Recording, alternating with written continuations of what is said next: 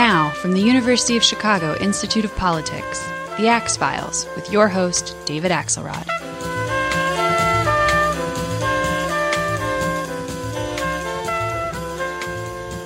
I love Claire McCaskill, the senator from Missouri and a really good friend of mine, because she is the quintessential combination of idealist and hard-nosed pragmatist. All that was reflected in the book she published this year called Plenty Ladylike, in which she talked about her own journey in politics from a pioneering young woman legislator in Missouri to her days in the Senate. If you want a little taste of what Claire and that book is like, take a listen to this.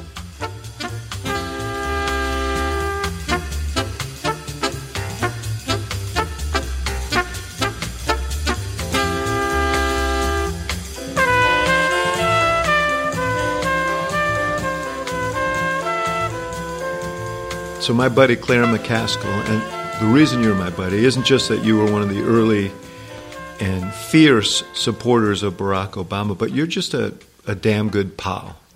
You're someone who is a great politician and unapologetic about it. And you kind of came by that naturally, didn't you? Yeah, I was raised in a family that, my mom and dad made me say trick or treat and vote for JFK when I was 7 years old. And that occurred in a small town that was not enthusiastic about John F. Kennedy. And my parents it was notable to me at the age of 7 that they were very involved in this campaign and that they were unpopular in my hometown because of it. Did this cost you treats when this happened? Well, it probably cost me some treats, although we were probably so adorable they couldn't help but throw us some candy. But it was not the first time and not the last time that my parents kind of put in the hard drive that working on behalf of candidates you care about is a patriotic thing to do. I was never told that politicians were lazy, no good crooks. I was never, kind of poisoned that way. I think that. Do you think that was because of your environment, or was it because it was a different time? Well, both. Obviously, I don't think the cynicism was at the level it is now, but I think also it was because my mom and dad were old-fashioned patriots and thought that helping political candidates was their duty. They not only helped them; they were involved in politics, right? A little bit. I mean, I think some people that are here in Washington, they have quite a pedigree when it comes to politics. I mean, my dad was a committeeman, and my mom was in Chicago, that's like the highest office. Yeah, well, not in Missouri, not in rural Missouri particularly. My mom ran for the city council. And was elected the first woman on the city council in Columbia.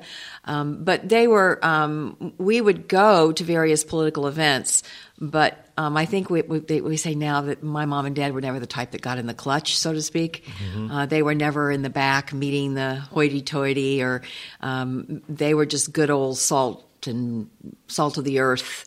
We believe in this candidate. We're going to try to stuff envelopes and When your mom ran, did you do stuff for her when she? I didn't really. I was embarrassed by her more than anything. She was. My mom was really a character. I met your mom. She was. You did. Yeah. So you know. I do. She's never met a stranger. Yeah. Was not afraid to get in anybody's face. And if you're a sophomore in high school, that's just an embarrassing mother to have. So I kind of avoided her during that period of time because she was doing things when she got elected to the council. She did things all the time because we lived in Columbia, Missouri then, in the School of Journalism. There's like 4 journalists for every member of the city council. And so she got a lot of coverage. What kinds of things did she do? Well, one time she left a closed meeting and went out in the hallway and announced all the journalists there. They're talking about things in there they shouldn't be talking about. I wanted to come out and tell you everything they're saying because this meeting should be open and you should be in there. At one point, the good old boys enraged her so much, she left the dais in the city council, went on the back row of the spectator section of the council chambers and heckled them. the whole meeting. So that gives you some idea of the kind of press. She must have been popular with the reporters, though. The reporters loved her. I'm not sure she made a lot of headway with her colleagues. How long was she served? Did she? Just a couple of years, because then my dad got a different job, and they had to move. So I see. She was only on the council for a few years. I see. And I read somewhere that, now, did you know even then that politics might be something you'd gravitate to? Yeah, my teacher started telling me at a fairly young age that I was much better at the subject matter where I didn't have to give a right or wrong answer. If there was something to argue about, I did pretty well. Yes, future senator. So my teacher started telling me from a young age that I should do things like that. And, of course, my mom and dad. I mean, I think my mother started telling me I'd be the first woman governor when I was 12 or 13.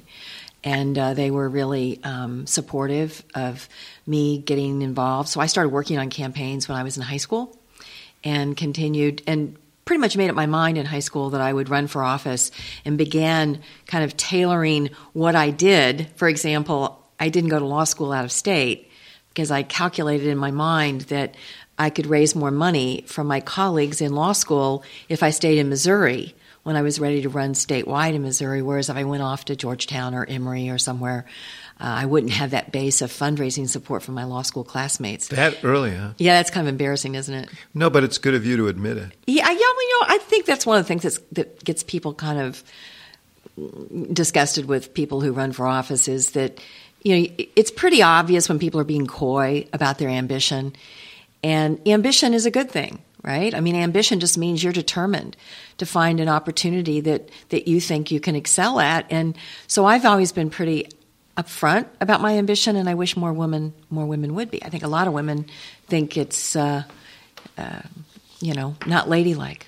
Be and you're plenty ladylike. And I'm plenty ladylike. Yes. Right, exactly. I wanted to read a quote from you from an interview that really interested me about this whole notion of what draws one to politics. And you said, most of us that run for office are attention junkies, some worse than others, but I think most people who run for office want to be liked and want to be admired and want to get positive attention. Why else? You do want to change things and you want to impact policy, but you're also putting yourself out there for acceptance or rejection, and that's a painful process to go through unless the intention you get is on the positive side. On a positive side, doesn't overcome all the negative stuff you have to put up with.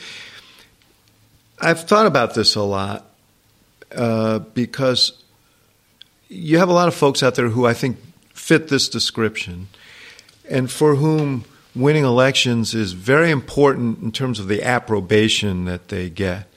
And if it becomes that important to you, isn't it difficult to do unpopular things? If you have to make a choice between... I'll tell you a story.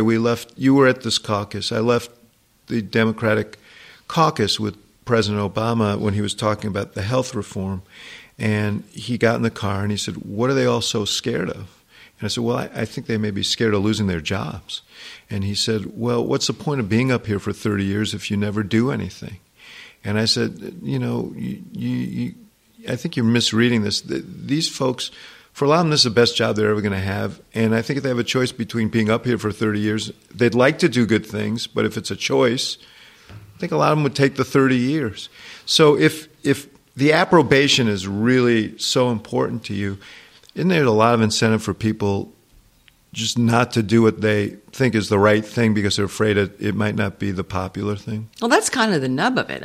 You've boiled down the essence of public service in this country is how do you balance popularity with courage? And sometimes the unpopular thing to do is the right thing to do. And I would say to my friend, the president, if he were here, easy for you to say as president of the United States.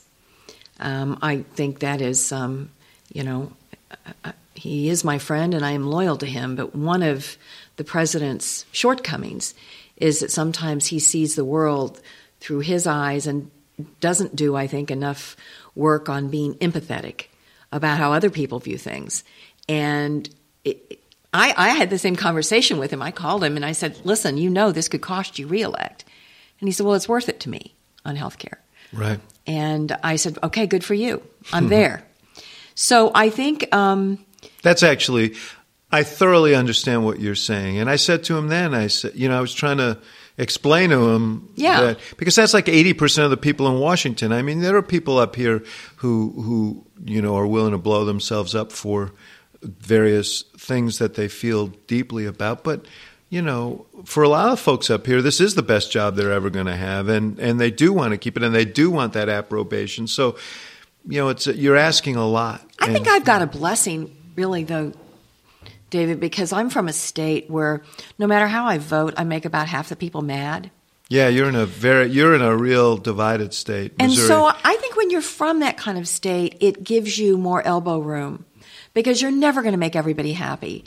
The people I see that are the biggest chickens about doing the right thing, invariably they're from bright red or bright blue states. Right. And they're more worried about primaries. Yeah, well, I want to ask you about that. Then they are generals. You are only one of the few surviving Democrats in red states.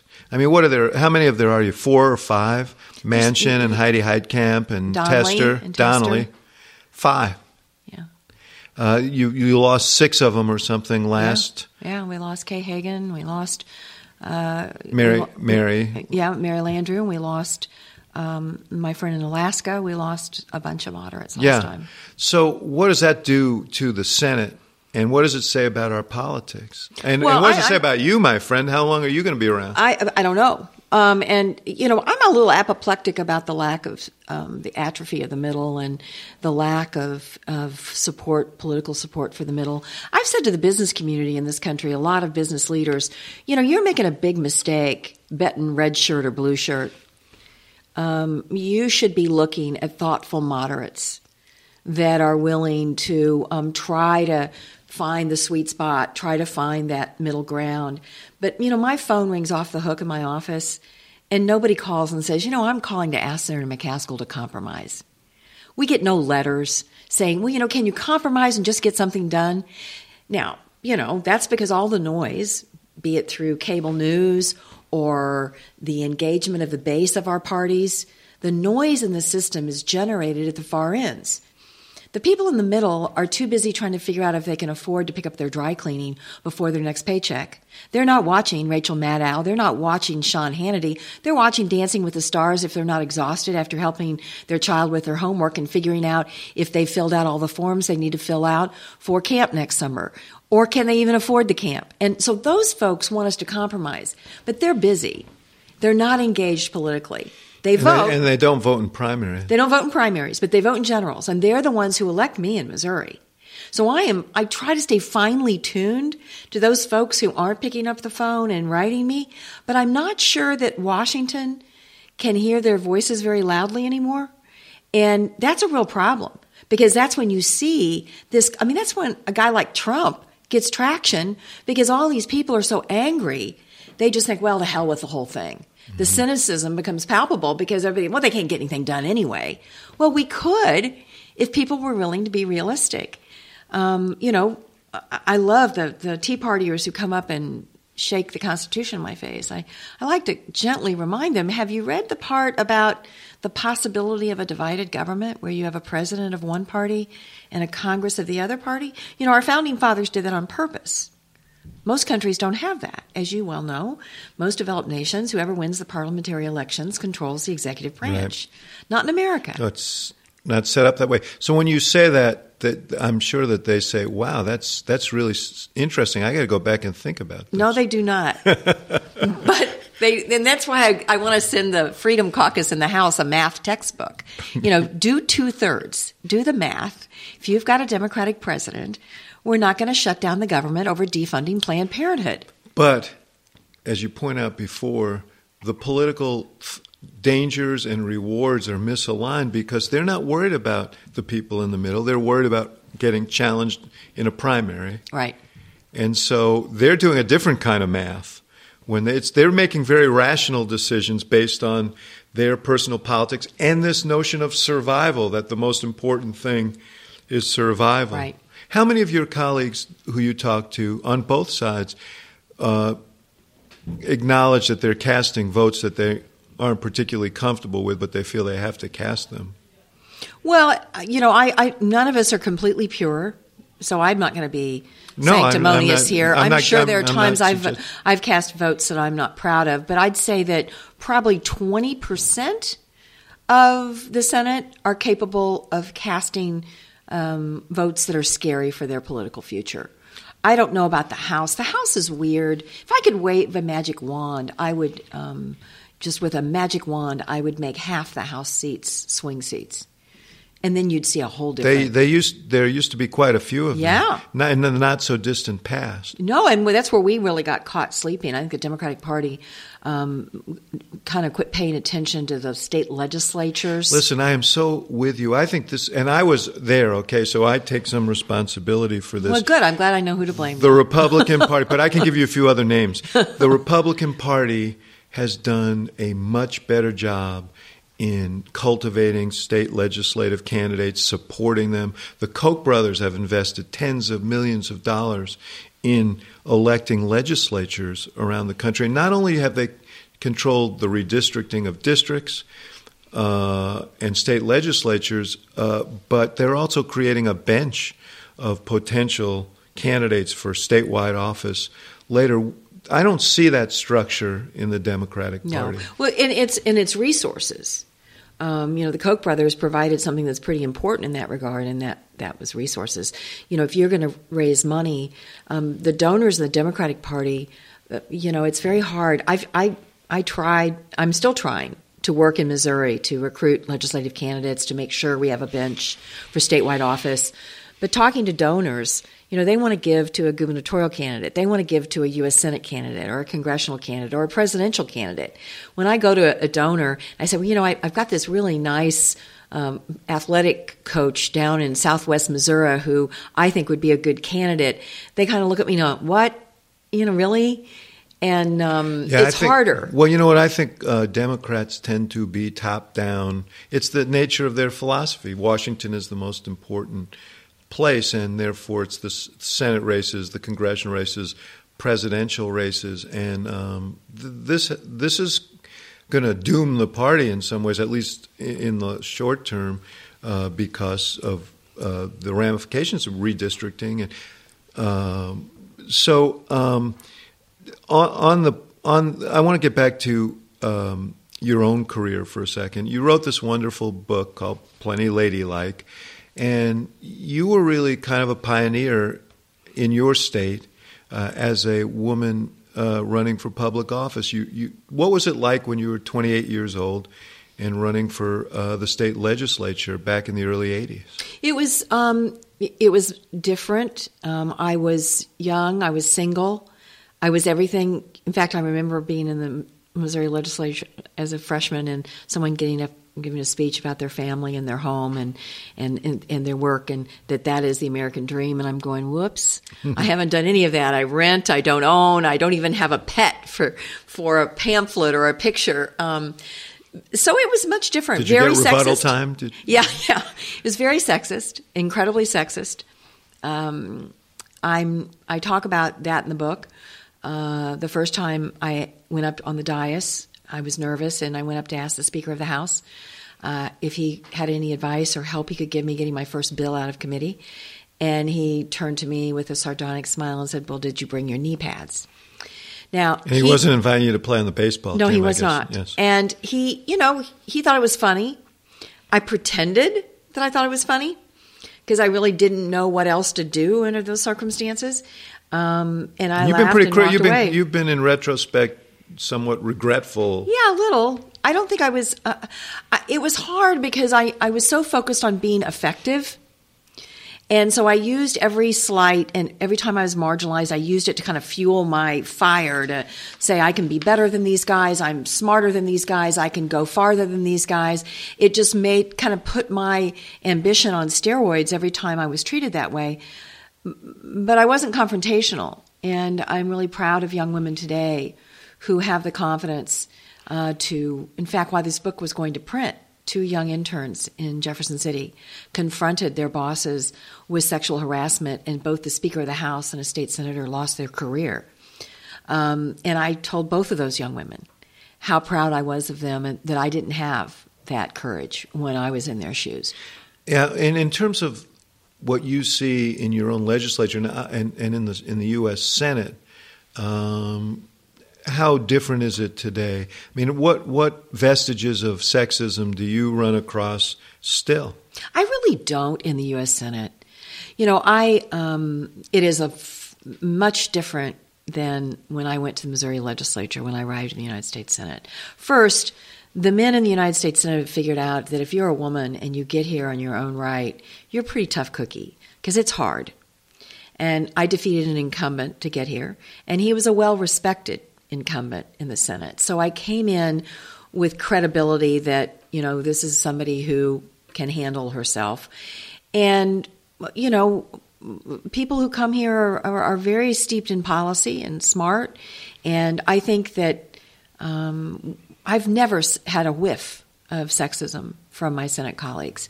And that's much different than what I encountered. And some of that might be age, because I wasn't single and in my 20s, and I came to the Senate as obviously a much older married woman. But I think a lot of it is that the men in the Senate have figured out that it would be a big mistake to marginalize any of us. No one publicly refers to you as a whore, as they did. No, they do back not. Then. No, there was the C word has not been used, which it was used by a legislative colleague of mine in a drunken state one night, and so I will say this: it toughened me up, and you've got to have thick skin, because if you take the slights personally that you come your way in a political arena, you might as well decide immediately that this is not the career for you, because it's personally painful. Sometimes you got to get over it. Another kind of male preserve that you assaulted, or whatever you want to call it, and ultimately defeated. You ran for prosecutor in your county. What kinds of obstacles and difficulties did you confront there? Well, this was Kansas City, and I had been an assistant prosecutor, so I'd done a lot of felony trials. So, and I was really honored that when I left the prosecutor's office and went to the legislature and was practicing law part-time, the Fraternal Order of Police hired me to be their lawyer. So you had a good relationship with the police. I had a good relationship with the police, and I got their endorsement. That meant the world, because I was the first woman running for the elected DA of Kansas City, and to have the police on my side sent the signal that, hey, the police says she's okay, then she's tough enough. Absolutely. So it was a very big deal, and I, listen, it was a job I loved. I learned an incredible amount in that job in terms of communicating with your bosses, which is the public, and dealing with a variety of egos, including judges and police departments, and worst of all, the federal government and their law enforcement arms that are sometimes very heavy on ego. And how you manage all that, I learned a lot from that, and it really helped me, I think, later in my career. Let me ask you about, just from that experience, you're watching what's going on now. In my own city of Chicago, there's a great deal of turmoil right now because generations-long problems between police and community have now surfaced in the age of videotape. Now we're in a different era, and a young man was shot. The police officer was indicted for first-degree murder, and there was what appeared to be a cover-up on the part of some of his colleague police who were on the street at the time. Although no charges have been placed there. I should say that yet. Justice Department's looking at it. How do you strike that balance between the need for aggressive law enforcement, particularly in crime-ravaged communities, which are often poor, often minority, and respecting people's rights, protecting people from the kind of incident that Chicago just saw? Well, first let me say that the vast majority of police officers out there I agree. Are doing incredibly dangerous work. I was a police reporter, and I've seen both sides of this equation. And it's like any other occupation. There are people who are doing this work who jump to conclusions and jump to force too quickly. That's not the majority. Right. But they're there. Right. And I will say that what our system has done over the years is it's protected those people because they were never called out. They were never really held accountable. Now with video, and body cameras are going to help, but frankly, everybody has video camera now. Right. And they're going to be video, whether it's a dash cam on a police car or whether it's a body camera on a police officer or a nearby spectator. Yeah. And that's why I say body camera is important, because a spectator could get the end of a confrontation and not get how it began. Right. And you wouldn't get the context. So I am protective of police officers in that they have to risk their lives every day and make split-second judgments. And they have on families the other and they hand, have concerns. Yeah. If the facts are there to indict for first-degree murder, being cognizant of what is necessary for first-degree murder, right. there is no excuse for a year going by. None. Right. I cannot fathom a reasonable excuse for why this would only come to light when the video was forced into the public eye. And not only should the police chief be held accountable, if the DA didn't look at that film, they're incompetent. If they did look at that film and waited a year, well, I don't think that's there's any problem. dispute about the fact that the prosecutors looked at the film and they said they were waiting for the federal government to act. But I don't entirely understand that, because the federal government was pursuing a civil rights action, which is a much harder and longer. First of all, the federal government doesn't even have jurisdiction on a murder. Murder, yes. I mean, that's what most people in this country don't understand. I mean, FBI doesn't answer 911 calls. Yeah. They don't do rape and robbery and murder. Like, they do bank robberies sometimes. Right. And sometimes they try to figure out a way to take a case away from the local government when they want it.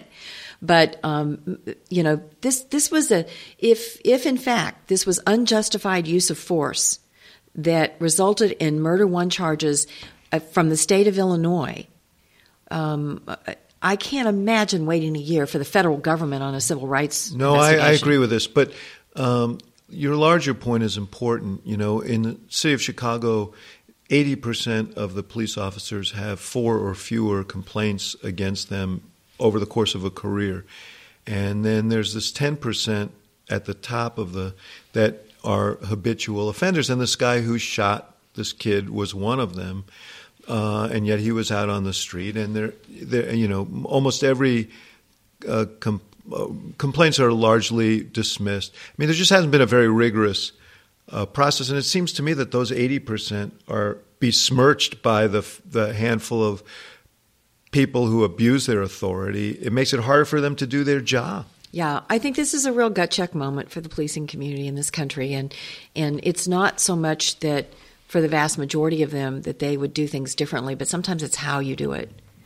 If you look in Ferguson, even though the federal investigation showed that there was no unjustified use of force by the officer in that case, not just did this local grand jury find that, but so did the federal government. Yes. Mm-hmm. Both of them concluded the physical evidence was clear that Michael Brown was coming right. at the officer, and the officer was reasonable. Unlike the situation in Chicago where the young man was walking away. Correct. So, but the police investigation about the pattern and practices, they found that there were not enough attempts made to really integrate the police officers into the community. And I think that if there is a silver bullet here, it would be getting back to community policing model. Mm-hmm. We did that when I was the DA in Kansas City. We even had community prosecutors. So prosecutors were assigned by neighborhoods. So when there was a problem in the neighborhood, the people who needed the protection of the police and the criminal justice system, they knew the police officers and they knew the prosecutor. And there was a level of trust there. Yeah. With budget cuts, we've gotten into this, we only respond to calls. Yeah. And then it's just, we don't trust any of you. And we've got to build that trust back. I think it's really important.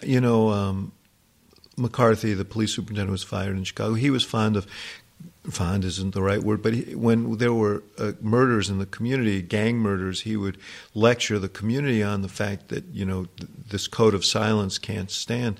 But it seems to me that if you have a code of silence for police around their misconduct. It's very hard to tell the community, we're going to keep our code, but you shouldn't keep yours. And rather than lecture the community on a code of silence, figure out why the code of silence exists, and it's trust. Yeah. It's trust. I want to move on. You're on the Armed Services Committee. You're on the Homeland Security. So you're right in the middle of everything that's going on right now relative to national security, and I want to ask you about that. I'd kick myself if I meant to mention this at the beginning of the discussion. You said it's hard to cast difficult votes.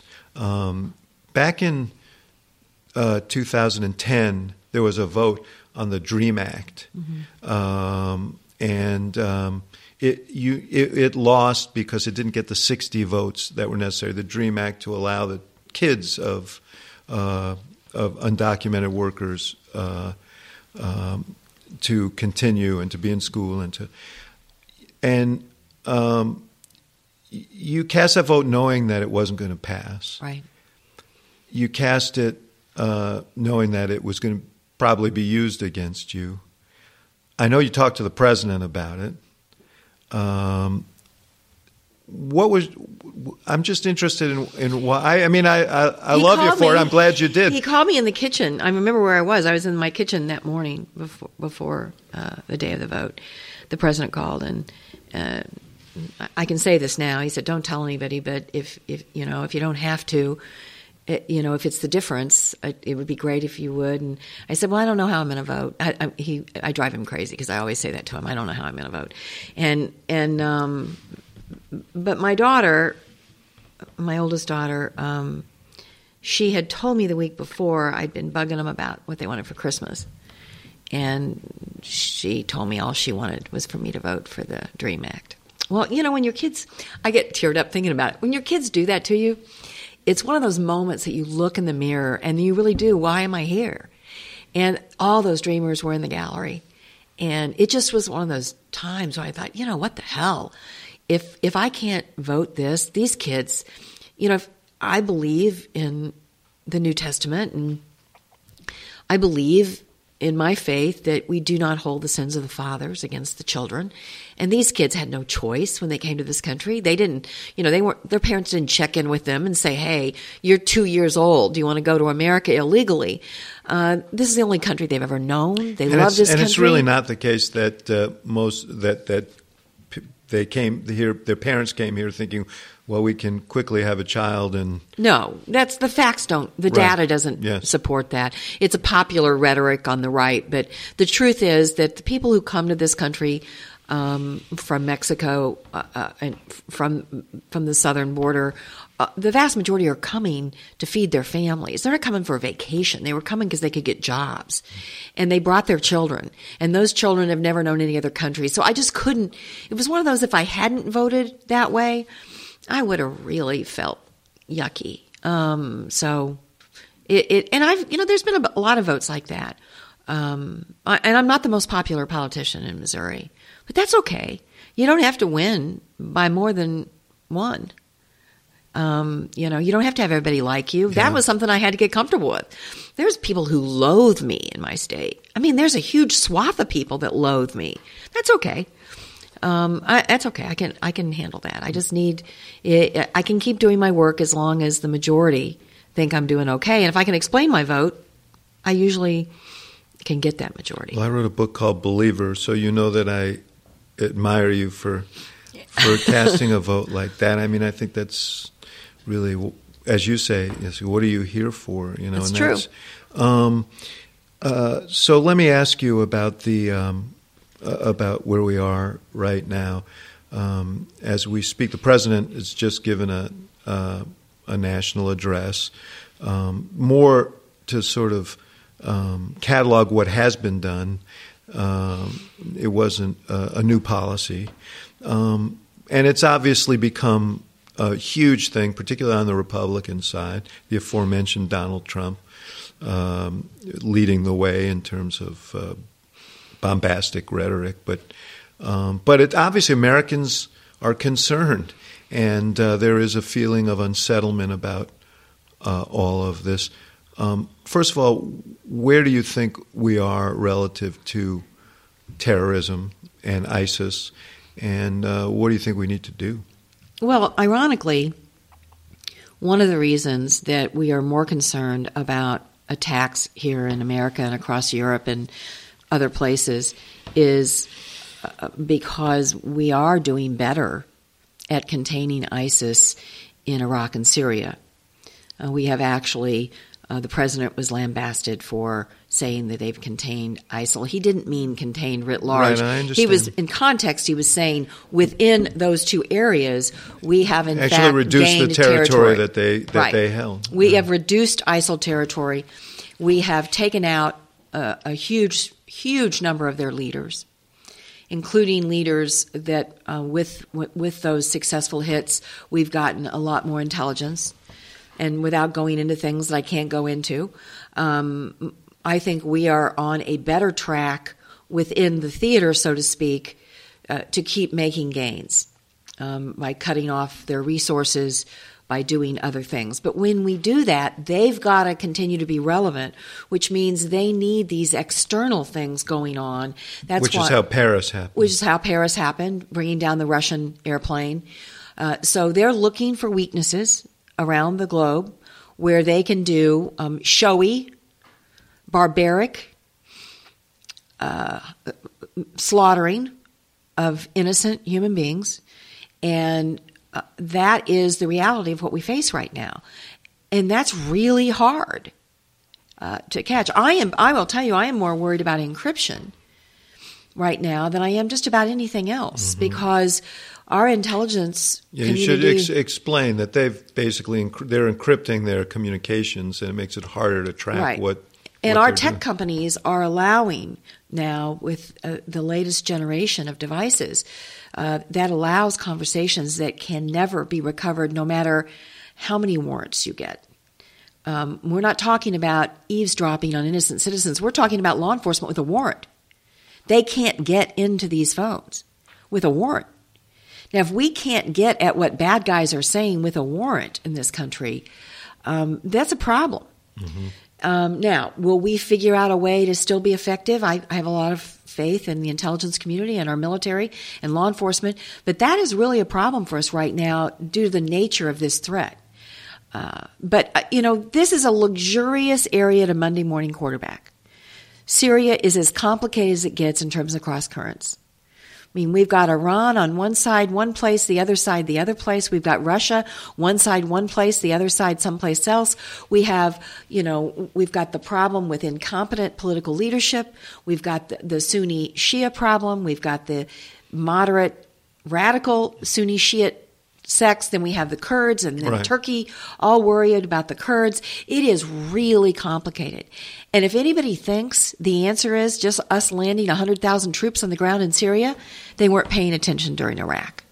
Yeah, your colleagues on the Republican side of you've watched the race, and so it's sort of a race to be as strident in language as possible.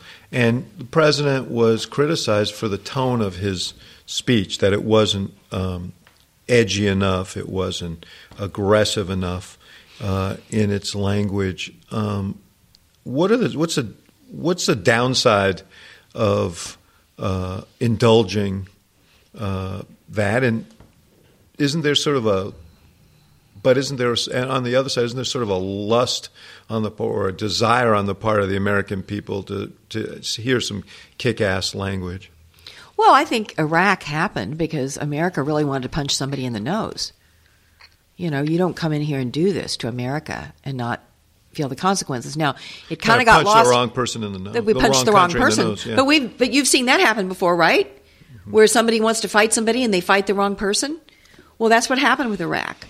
America was in the mood to fight, and politically, the Bush administration used that to go after Saddam, and it turned out badly. It created a vacuum, and it frankly is not directly responsible, but partially responsible for what we see today. You think that's what's going on now with these guys? And presidents always said what he doesn't want to do is make America a bigger target and give them a bigger propaganda edge. You buy that? I do, and I think that's one of the things that Americans have a hard time getting their arms around. They don't realize that the success of ISIS in somewhat depends on to the extent that we demonize the entire Muslim world. If we demonize the entire Muslim world, that is, blue light special for ISIS. That is a good day for ISIS because ISIS is going to be more successful in radicalizing young people all over the globe if the West turns into a block of anti-Muslim countries. So we've got to, that's what I think the president was trying to do last night. There's a difference between being anti-terrorist and anti-Muslim. It's not the same. You heard your colleague, Senator Rubio, describe this as a clash of civilizations. Does that go on the other side of the equation? Does that concern you? A lot of the rhetoric in the Republican primary concerns me.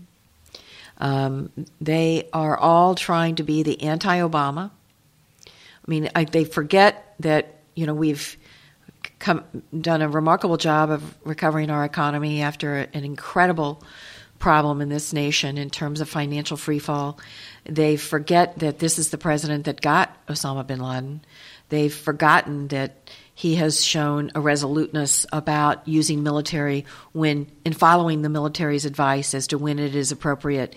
They just want to be anti-Obama. And the further they can be from Obama, the more direct opposite they can be from Obama. They believe that's their ticket to win the Republican primary. Right, in the Republican And side. it may win the Republican primary for one of those candidates.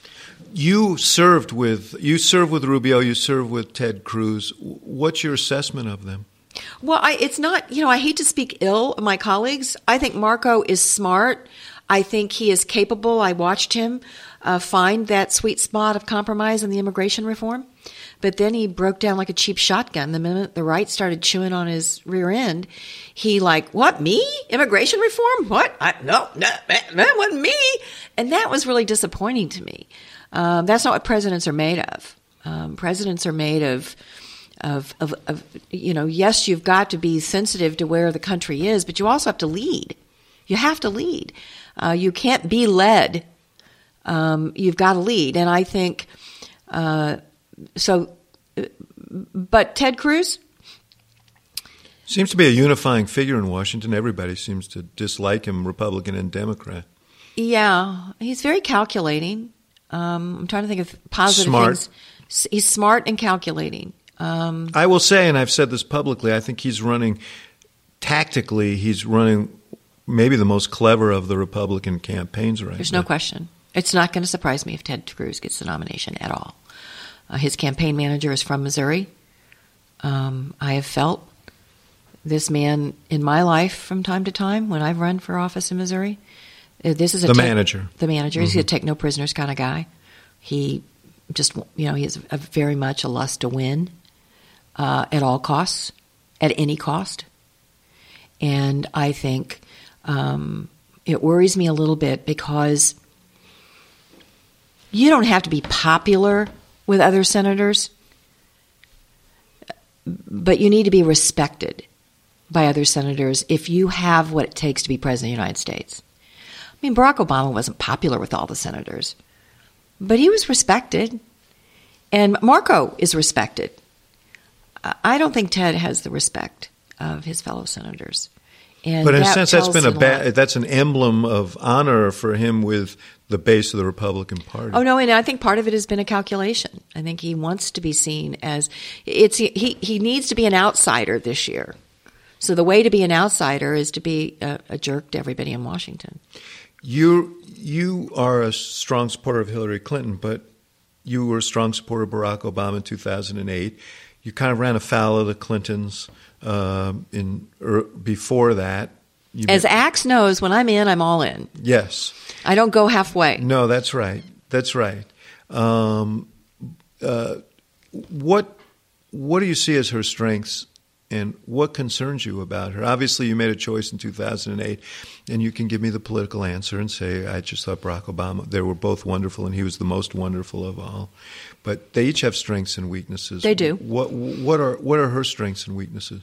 Her strength is she really, I think, now has such a resilience.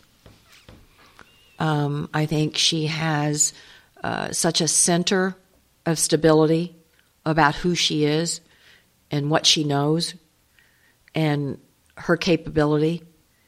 I see her now as a much stronger candidate in many ways than she was in 2008. I think the experience she had going toe-to-toe, face-to-face with every major leader in the world has given her a depth in terms of her capability that far exceeds anyone in the field. And her stability. She just doesn't get, I don't see her getting pushed off of her center. She still is who she is. She's not comfortable opening up. She still has some defensive crouches because she's gone through a life of being attacked and expects to be attacked. And sometimes it's hard to be on offense when you think you have to be on defense. And I think that has contributed to, at times, her inability. The knock on her is that she's not authentic. Well, I think she is being authentic. I think it's who she is. She's just authentically defensive. She's just, but it comes from a real place. Mm-hmm. I mean, I think anybody who'd been through what she's been through probably would be slightly defensive.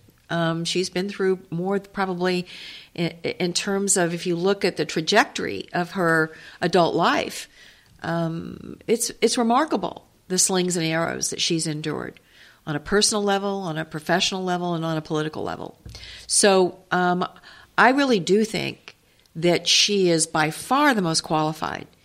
And the other thing I like is that she is keeping her head down, even though nobody's paying attention to her substantive policy stuff. She's doing it. She's doing her homework. She's got substantive policy things that matter. And I think she has a more optimistic view right now of the future than the Republican candidates. And I think the people who decide presidential elections, they want someone who is going to be positive. It's hard to find anything positive on the Republican side right now. Do you were you concerned when she, or what was your feeling when she switched positions, or apparently switched positions on the trade, on the TPP? Well, I mean, the TPP is not done. And as time goes on and the details come out, it will become more and more difficult to get this thing across the finish line. And I think she probably was looking forward to what was going to begin to happen, knowing that the support for it was not robust and obviously very divided in her party. Politically, do you think she made the right decision? Time will tell, but I'm not comfortable being hypercritical of her. I mean, there were an awful lot of people that I respect that took her view. I think in the long run, we need the customers that the TPP represents. So, I mean, maybe this is going to be the second president in a row that I disagree with some regularity, but still remain friends. Let me ask you about another set of opponents, and I want you to talk about what the prospects are for 2016. The Chicago Cubs and your St. Louis Cardinals. Okay, first of all, I'm a little nervous how young the Cubs are. They are pretty damn young. Yes. But I'll tell you the mistake the Cubs made. What's that? They thought... beating the Cardinals was the World Series. They thought beating the Cardinals was the World Series. It has been that's so hard. That's part of being young, isn't it? Yeah, that's part of being young. I mean, if they thought if we can beat the Cardinals, because the Cardinals were a machine this year. I mean, they're obviously the best record in baseball, 100 wins. Pretty remarkable because they had injuries. Huge injuries. Yeah. I mean, like team thwarting injuries that they just overcame. So I think when the Cubs beat the Cardinals, it was a little bit like when I beat the governor in the Democratic primary in 2004. We didn't even get to that. Yes. I know. I thought, okay, I did the hard thing. I beat a governor of my own party, right? Well, I think the Cubs did the same thing. You lost the general. I lost the general, yes. and they lost. But I will say this: I will never suffer from any East Coast snob about baseball again, because when you look at the World Series over the last several years, seems to me a couple of small markets with middle-of-the-road payrolls have been the champions more than once. And so I was really happy for Kansas City. Everybody, I get in trouble in Kansas City because they know I'm a Cardinal fan. Right. But I'm always a Kansas City fan. How did that happen anyway?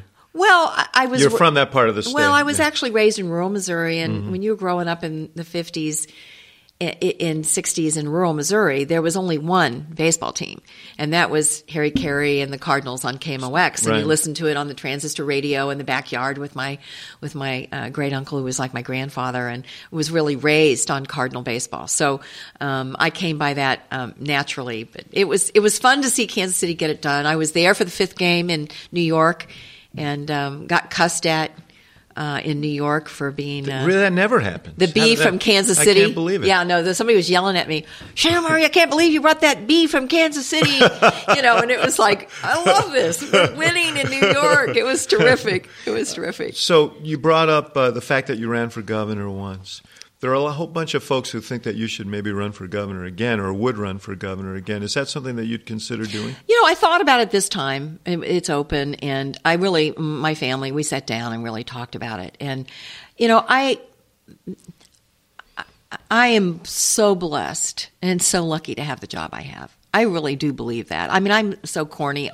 When I drive into work in the morning early and there's this pink glow on the Capitol, I still get goosebumps. I still can't believe I'm here. That wasn't John Boehner? No, it wasn't John Boehner. It was. I really do. I get and the policy work here is amazing. Every day is a different, interesting challenge. Jefferson City, the legislature is so Neanderthal at this point. It would have been a daily battle. So, I just think I can get more done on the things I care about here over the next few years than I could in Jeff City. So I said no, and I think that moment has passed. So I'm already looking around trying to find another woman who can be the first one governor of Missouri. Well, Claire McCaskill, my great friend, gutsy and authentic, and really, to me, the essence of what politics should be. So I'm really glad to have you. We miss you up here, Axe. You need to come around more often. Yeah, we but miss you. it's great out there in the real world. I know it's true. I know it's true, and I know at your the family's. University of Chicago, you were there. Yeah, I'm having a great time. You want to be inspired, spend time with a bunch of kids. Yeah, isn't that the truth? Yeah. Good Thank for you. you. Thank you.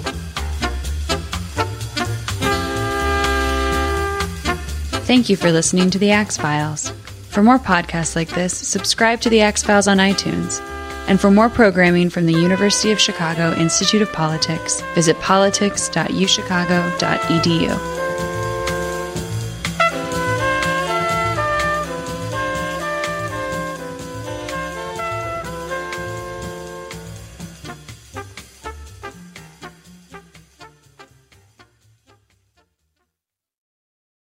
Quality sleep is essential, and that's why the Sleep Number Smart Bed is designed for your ever-evolving sleep needs. So you can choose what's right for you whenever you like. Need a bed that's firmer or softer on either side? Helps you sleep at a comfortable temperature. Quiets their snores. Sleep Number does that. Sleep better together. J.D. Power ranks Sleep Number #1 in customer satisfaction with mattresses purchased in-store. And now, save 50% on Sleep Number limited edition smart beds for a limited time. For J.D. Power 2023 award information, visit jdpower.com/awards. Only at Sleep Number stores or sleepnumber.com.